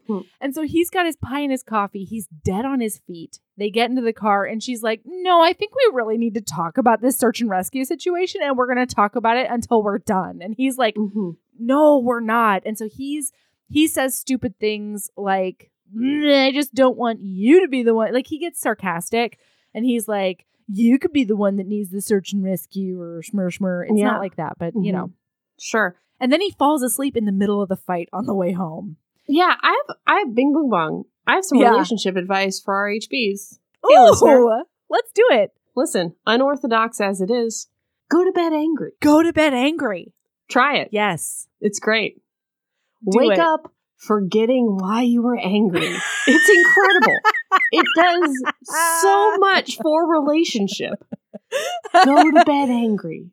Your anger may keep you up late. It may be hard to go to bed. You may have to go to bed on a couch.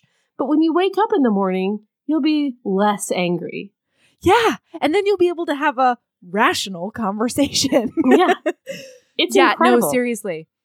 That, and I also had to learn, let the person disengage. If they say, I need to go for a walk, you need to let them leave the premises, because otherwise it's bad. Anyway, so she's like, I don't want to be around you anymore at all. I'll see you at 4. And he's like, great. I'll see you at 4 to help you set up for our party. So then he shows up for the party. They do like decorations. They try to talk about it, and they're both just sort of not ready for it, I think. And then during the party, they're all glitz and glam and doing all the business, and it's a great party. Everybody's having a wonderful time, except that he keeps sort of watching her dance around the room because her avoidance mechanism is just to dance all night. And so then Zach is like, hey, looks like there's some trouble in paradise. Fuck you, Zach. Yeah, I know, right? You caused some of the trouble. No one wants you to read your seed. book, Zach. Well, I think it was number 2, so who knows? Yeah, so then he's like, man, I really need to go and make this up to her. So he starts dancing with her, and they do a big dance. And even though they don't really get a lot done, you know, like they don't get to talk a bunch because Lachlan comes over, the guy who doesn't know them very well. or at least doesn't know Caleb. And he's like, hey, Garnet, are you ready for the rope, the hang off the side of a cliff recertification that we're doing next week? And she's like, yep, can't wait to use my ice picks and really get down there. Yeah. And Caleb's like, but he's not saying anything. So then they go home and they do more sex. And this sort of keeps rinsing and repeating throughout the rest of the book. Just like we didn't see any Hanukkah, we also don't see any Christmas because both of them work overnights or whatever. Sure. They're both on call. And then she doesn't invite him to her family's dinner. And that's totally off the page. We never see it. If this epilogue involves kids, I'm going to be pretty pissed. Okay, I'm just going to skip ahead to like the biggest conflict because I've done the setup for their whole situation. Sure. They keep on doing cute things. He brings her an adorable Christmas present. It's 2 bangles. One of them has garnets in it and the other one has like a smoky quartz stone in it because it reminded him of her gray eyes because he's a goddamn dreamboat. He's a dreamboat. Yeah, and then he has a PTSD moment there. I can't remember why. But she walks him through that and it's good. And they're like, good to go. Then he's like, I'm having these hard times because his whole thing is I can't handle you being in a situation where like I'm going to get the call that you're in trouble. You know, like there has been an avalanche and like this is the thing. So he's like, is there any way that you could maybe just not be on the front lines all the time? Like if you could just do 30% less of the actual in the field stuff and maybe be, I don't know, the safety officer sometimes. And she's like, hey, that sounds like a really great thing. I can totally do that. So she gets called out on this rescue. The sheriff is like, Garnet, your lead climber person going down into the place where the broken person is. And she's like, actually, I would like to be safety officer this time. I don't feel comfortable climbing. And he's like, how dare you, Garnet? I say you do the thing, and so you should. And she's like, no, I think that I should be safety officer because Madison can go down. And Madison had a baby 5 months ago, but she also just had her recertification for this type of rescue. And she's gung-ho about going down. I think her name is Madison. It could not be. So then on the rescue, there's a big gust of wind. Gust of wind. Madison flies away. Madison gets thwacked with the gurney before they even get to the dude and breaks her arm. She gets a big broken arm bone. Yeah. And I was going to say femur, but I'm pretty sure that's the leg. That is a leg. Humerus. That might also be a leg. Anyway, so then patella. That's a knee one. I broke that one. Yeah. Anyway, she breaks an arm bone. And so then Garnet has to go do the rescue of 2 people now. So then Caleb is at the hospital and he finds out about Madison. I think her name is Madison because she comes in. He's like, oh my God. And then he sees her husband come in and he's got this like devastated look on his face. Like, is she going to be okay? Is my baby motherless? Like that whole thing. And he does a big giant freak out, but he pulls himself together. And then Zach comes, consummate problem. Zach comes over. Just constant problem. He comes over and he's like, boy, your girl can climb, Caleb. Boy, she did a big climb and she did all the things. And like, man, she really got in there in the thick of the danger. And so then he does like an extra big freak out and he goes out into the like herb garden of the hospital. Oh yeah, the hospital herb garden. Right. He's not wearing any kind of coat or anything. And then like soft footsteps come up and Garnet's like, oh, hey, fancy meeting you here. And he's like, I thought you could be dead. Then she's like, listen, I can shift positions on the search and rescue because she sort of defended herself to the sheriff because he says none of this would have happened if you were down there instead of Madison. And she's like, first of all, I followed protocols because a preoccupied rescuer is not a good rescuer. I didn't think that I was the right person for this job. And I made a perfectly rational decision.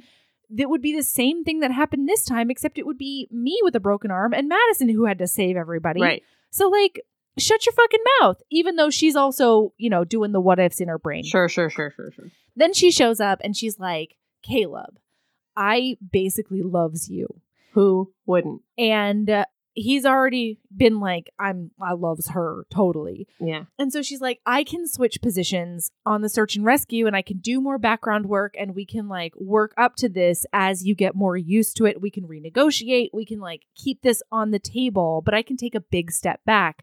And he's like, I can't be the man who does that to you. And she's like, okay, but I'm telling you that I'm not making this decision for you. Mm-hmm. I am making it for me. And I know that because I'm the girl who makes decisions for her partner and because of her partner. I've learned not to do that. This is a Garnet decision.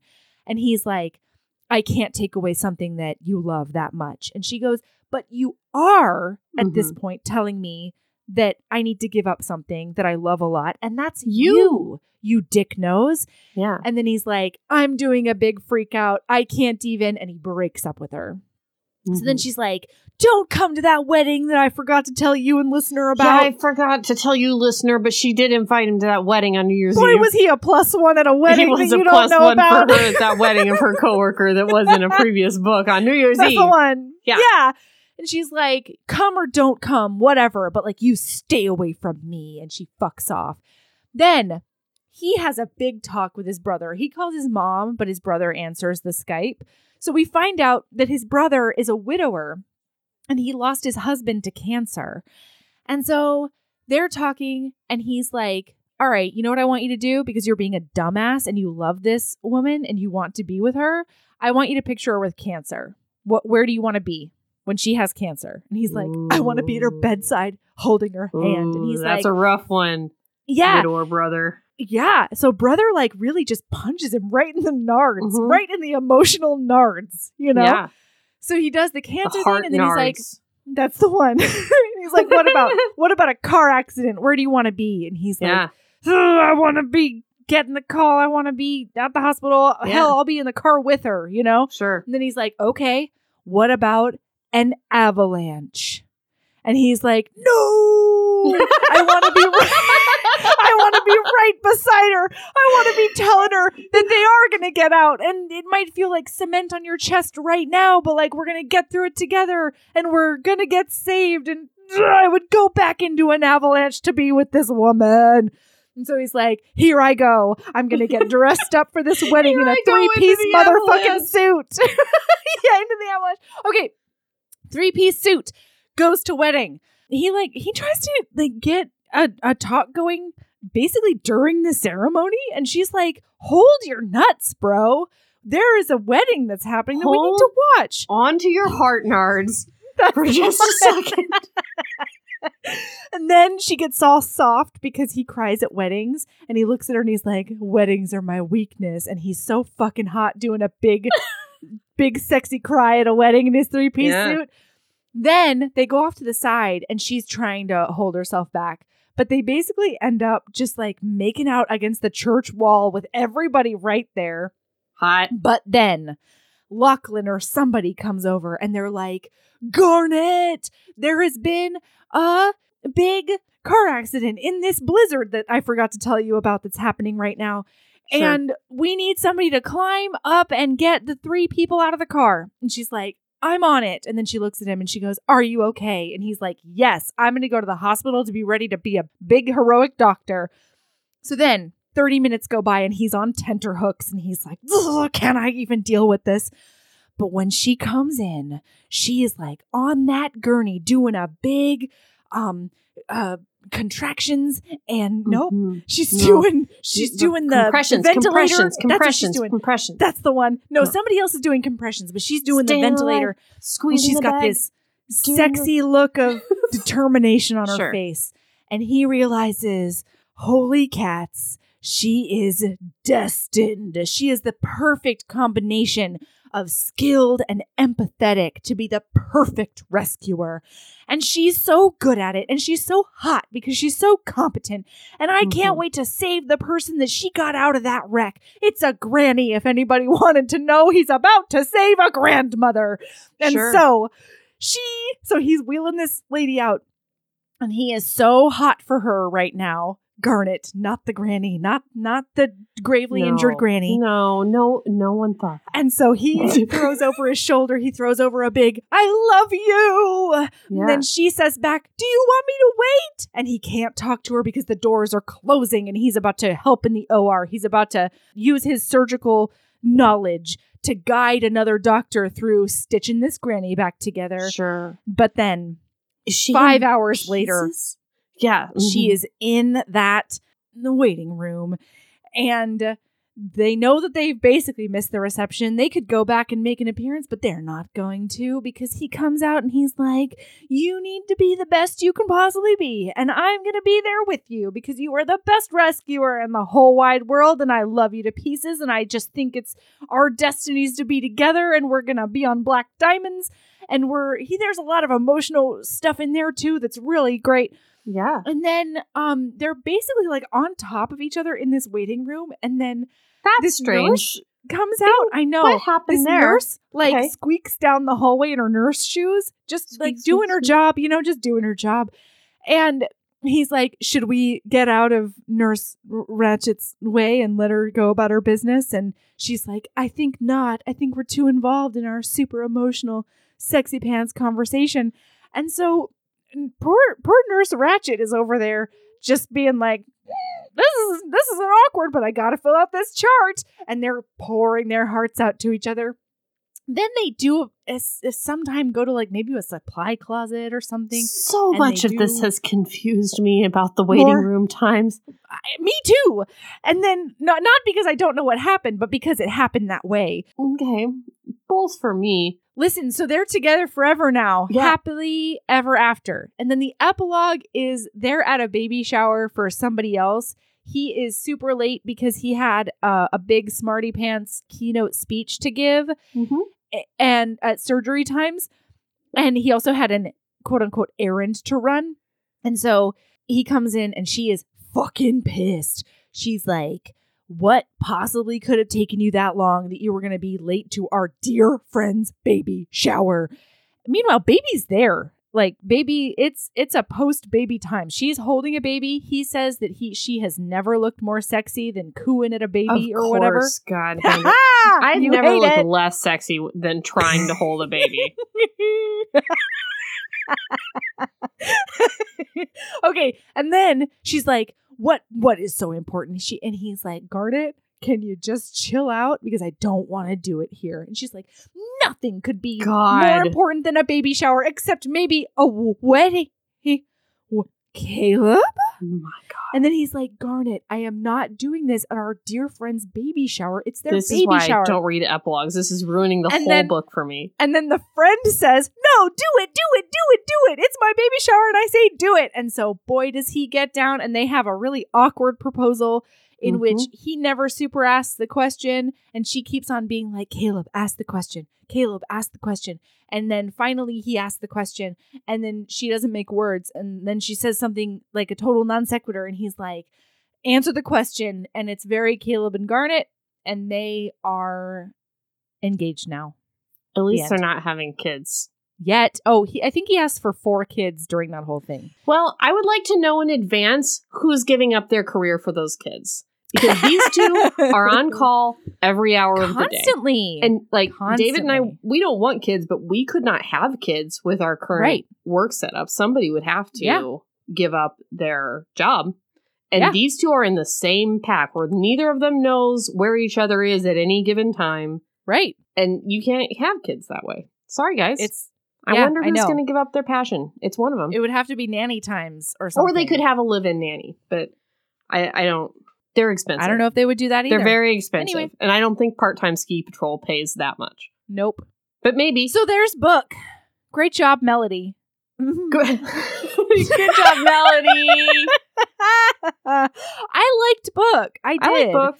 I think that there were some things that were There were some things that were a little squirrely. I didn't like how much she pushed him into confronting his various PTSD issues. I wish I wish it was less of a magical vagina and more of a therapeutically recommended course of treatment to get him through this situation. There's some therapy like in the background, but it's not. Yeah. So, Aaron, do you have a lady love? Is that what we do now? Now is lady love time, right? Or is now plug time? Is it plug times? Are we getting plugged now? No, it's lady loves first, you weirdo. Okay, I don't remember. I don't remember my lady love. I have 2 lady loves. Mm-hmm. One of them is a little film called Over the Moon. If you want some really, really incredible Asian representation, I need you to go on Disney Plus and watch the little Over girl and like the Moon. myth, and she wants to build a rocket ship or whatever. Mm-hmm. Yeah, good. All of the characters are Asian, and all of the voice actors are also Asian. So Philippa Soo is Chang'e, the goddess, and good God, Philippa Soo from Hamilton. Yeah, hot. Oh my gosh. Yeah, so it is amazing. Trigger warning for loss of a mother, because it is a Disney movie. And so, boy, is there a tragedy right at the beginning that had me sobbing. Is this beautiful story about a girl mourning the loss of her mother and yet learning to make room for more family and more love and accepting that in the future. And it is so fun. It is beautiful. And my other lady love has got to be a plug for our Patreon, sort of. But that is, you know what feels really good sometimes? Is this about your song? Writing a parody song.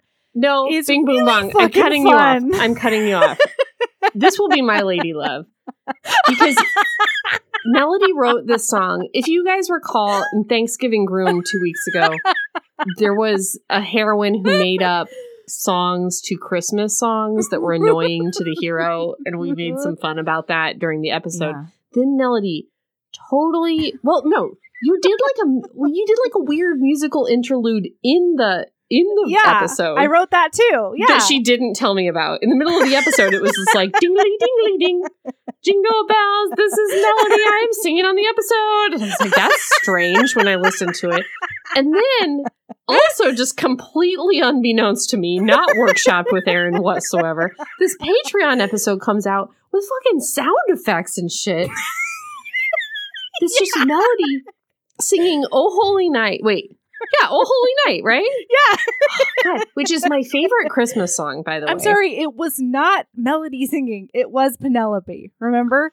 She got in touch with me. She was really pissed off that we doubted her talents about making up songs on the fly. And she was like, I recorded some of it, including all of my snowy footsteps. There might be a goat noise in there. And she sent it to me, and I published it. So thank you, Penelope. When that goat, I lost my shit. Like, I nearly peed my pants. There's, in the middle, there's this goat that goes, and then Melody sings, "Was that a bear?" I lost my shit. It made me so happy, and I had no warning that this was even happening, you guys. It came up on my RSS feed just like anybody else. Melody sings Penelope's Schmurfers. And I was like, the fuck is this? Oh, it was so good. Oh, it made my heart sore. We haven't even talked about it. We haven't. I have not even acknowledged to you that this happened, and it was a week ago. Gosh. Man, it was so much fun. I'd put up some random rooster shit on the Patreon if I knew how. I have no idea how the Patreon even fucking works. Oh, no, Aaron. Oh, yeah, it was so fun. Write a parody song, you guys. Send it out to more than 500 people, and it feels good. Was that a bear? A bear. I swear I heard a bear. So good. I know karate. I can probs fight a bear. I can probs fight a bear. I remember now. Oh, it's my favorite Christmas song. Ooh, it was so fun. It was so fun. And Oh Holy Night is the Christmas song that 100% makes me cry every time. Me too. Me too. For some reason, I'm a total atheist. And for some reason, Fall on Your Knees makes me cry every single time. Same. Do you recall that this book is called Holiday by Candlelight? And it involved neither holidays nor candlelight? Nope, I did not. And they're lighting a menorah on the cover. Sorry, I just glimpsed the cover. It should be ski people on the cover. Or again, a hand coming up out of an avalanche. How romantic. Just a hand coming out over it. Maybe they could put hearts on it or something. This romance novel. We're on Erin.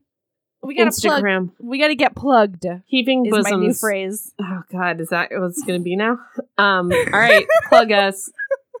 Plug us up. We're on Instagram at Heaving Bosoms. We're on Twitter at Heaving_Bosoms. We've fire tweets, just some real hot takes. Ooh, yeah. Let's see what else. At Facebook, we're Heaving Bosoms Podcast. The Facebook group, which includes like 3,000 of your most closest wonderful friends, is the Heaving Bosoms Geriatric Friendship Cult. The Patreon is Heaving Bosoms Podcast on Patreon, where you can find bonus books, bonus movies, that song we were talking about, Psycho Stripper, Killing Me Softly, extra Christmas author interviews, extra author interview bonuses. Some of our friends have come on, Cole watching True Blood, just a lot of extra stuff on there. It's great stuff. And movies now, movie times. I mean movies like of us. Videos, that's what I meant. Videos. Oh yeah, and now it's videos of us. You can see our faces and all of the crazy physical stuff we do that you never get to, that we sort of describe to you every once in a while. But mostly don't.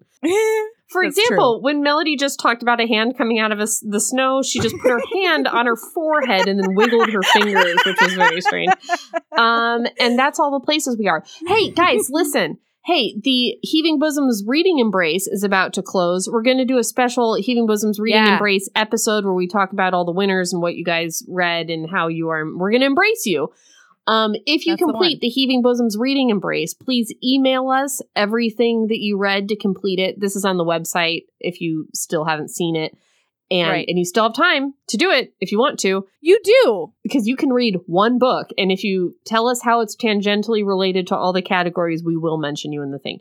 If you're in the Heaving Bosoms Geriatric Friendship Cult, there's like a chart that's being passed around that you can use the chart instead of spreadsheet. Instead of emailing us, that's fine. I'm sure Natalie's got a handle on the chart/spreadsheet. Oh yeah, as well. Natalie is the business. Hire Natalie, you guys. Yeah, also. Hire Natalie. We also have merch stores. We have the Chickaloo Kate merch store. We have the T Public merch store. We have the Read Black Romance merch design that goes toward Black charities. Hey, get those for your HB in your life for holiday. Yeah. Let's do it. You probably are the HB in your life, though, to be honest, if you're listening to this. Hey, I also have to do a big thank you to everybody who mentions us to your friends. I love, from the bottom of my soul, everybody who rates us on Apple Podcasts.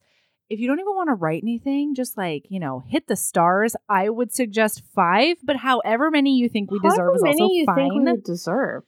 5. If you want to write a little something, it lifts my spirits every time. And sometimes, you guys, I really need it. So yeah, thank you to everybody who's already done that. And we love you. So we love you.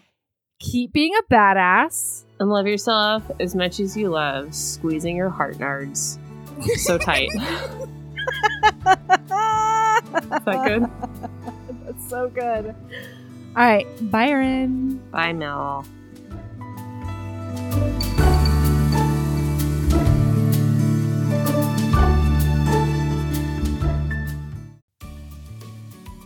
Hey, you. Yes, listener, you. Are you loving the show?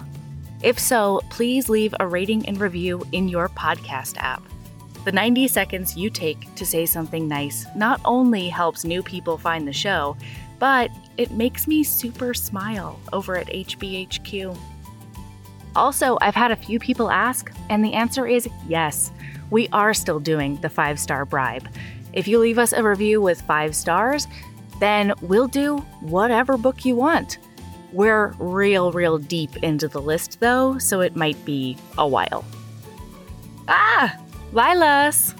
Okay, back to the show.